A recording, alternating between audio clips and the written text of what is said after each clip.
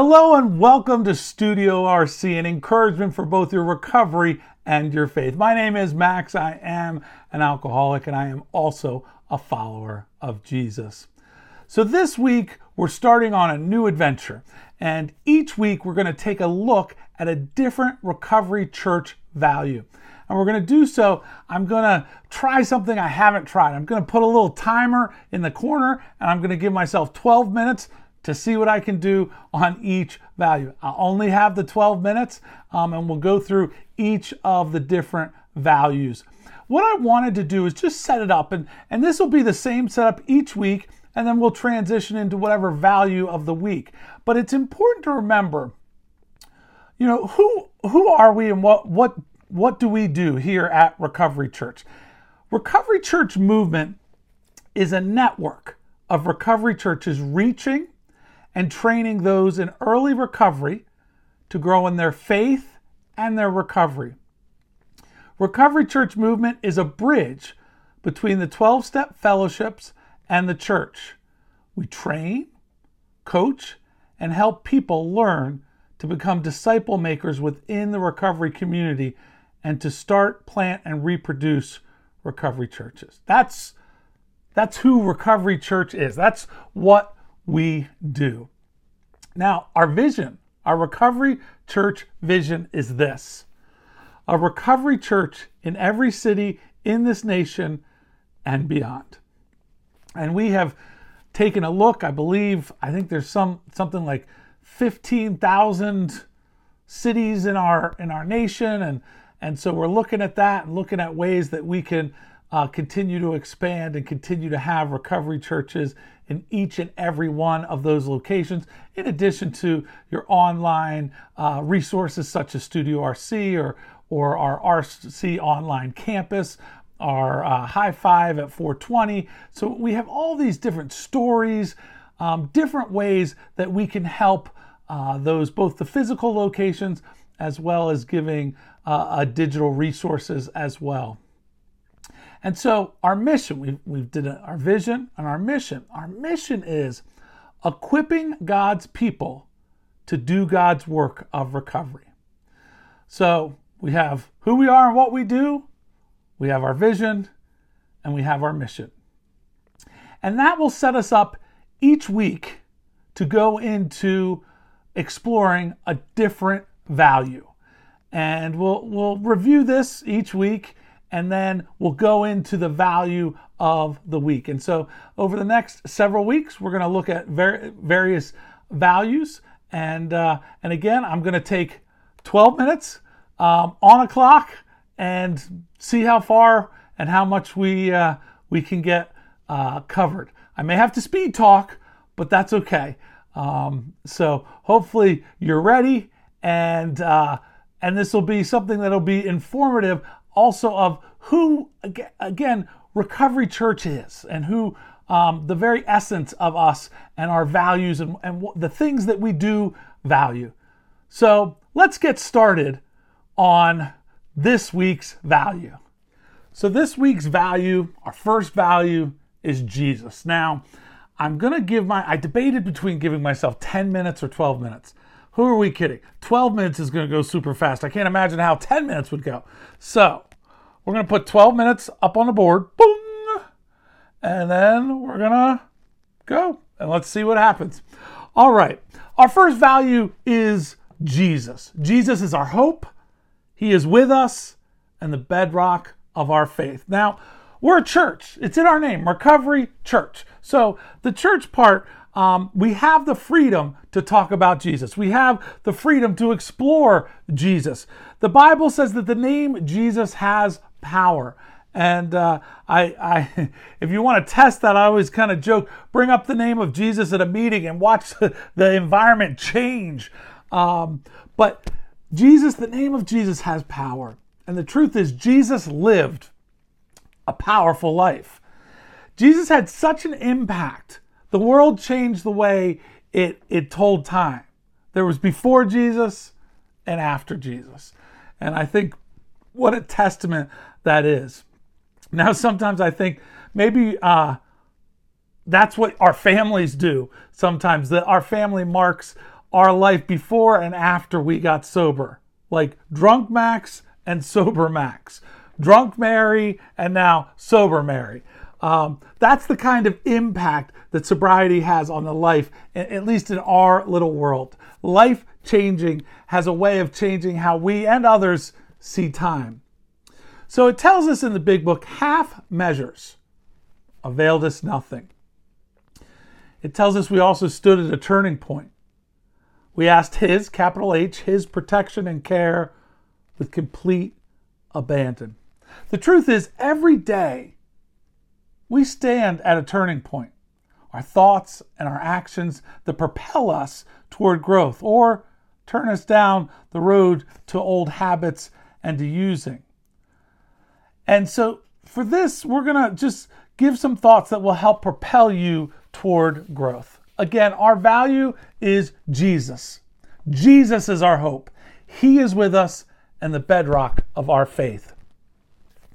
Now, who is Jesus? Let me give you just a little background. Maybe you don't know. Maybe you haven't experienced or interacted with Jesus. If that's the case, I always encourage people who are exploring their faith, read the book of John. In the New Testament of the Bible, the book of John, one of the first 4 books, is a great introduction to Jesus. That's how I was introduced to Jesus.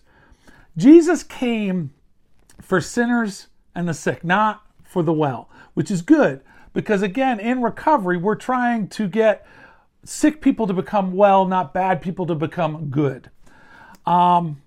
Jesus came to restore our relationship with God. Jesus walked in truth, in grace, and love.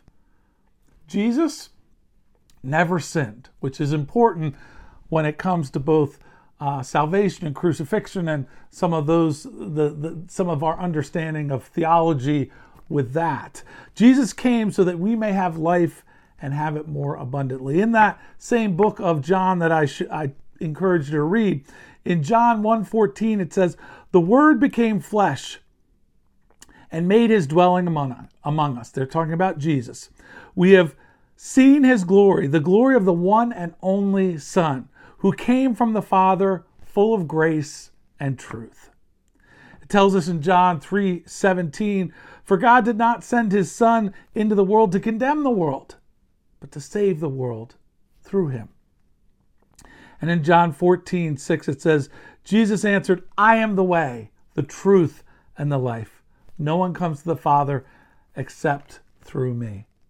So who is Jesus? Jesus is freedom. It tells us in John 10:10, "The thief comes only to steal, kill, and destroy. I, Jesus, have come that they may have life and have it to the full." In the Greek it says life, like double life. That's why Jesus came. For us to have freedom from addiction, from alcohol, from drugs, freedom from our character defects, which we'll look at in the 4th step and share in the 5th step and look at about the 6th step and pray about them in the 7th step. Freedom from guilt and shame. Again, those are often addressed in the steps. Freedom from our old identity. We are new creations. We have this spiritual awakening that is about this psychic change, this personality change, sufficient enough to help us overcome our alcoholism and addiction. And we finally have freedom from sin because of who Jesus is and what Jesus did. Jesus is hope. He's freedom, and Jesus is hope. The hope that we can change, the hope that we can stay sober and clean.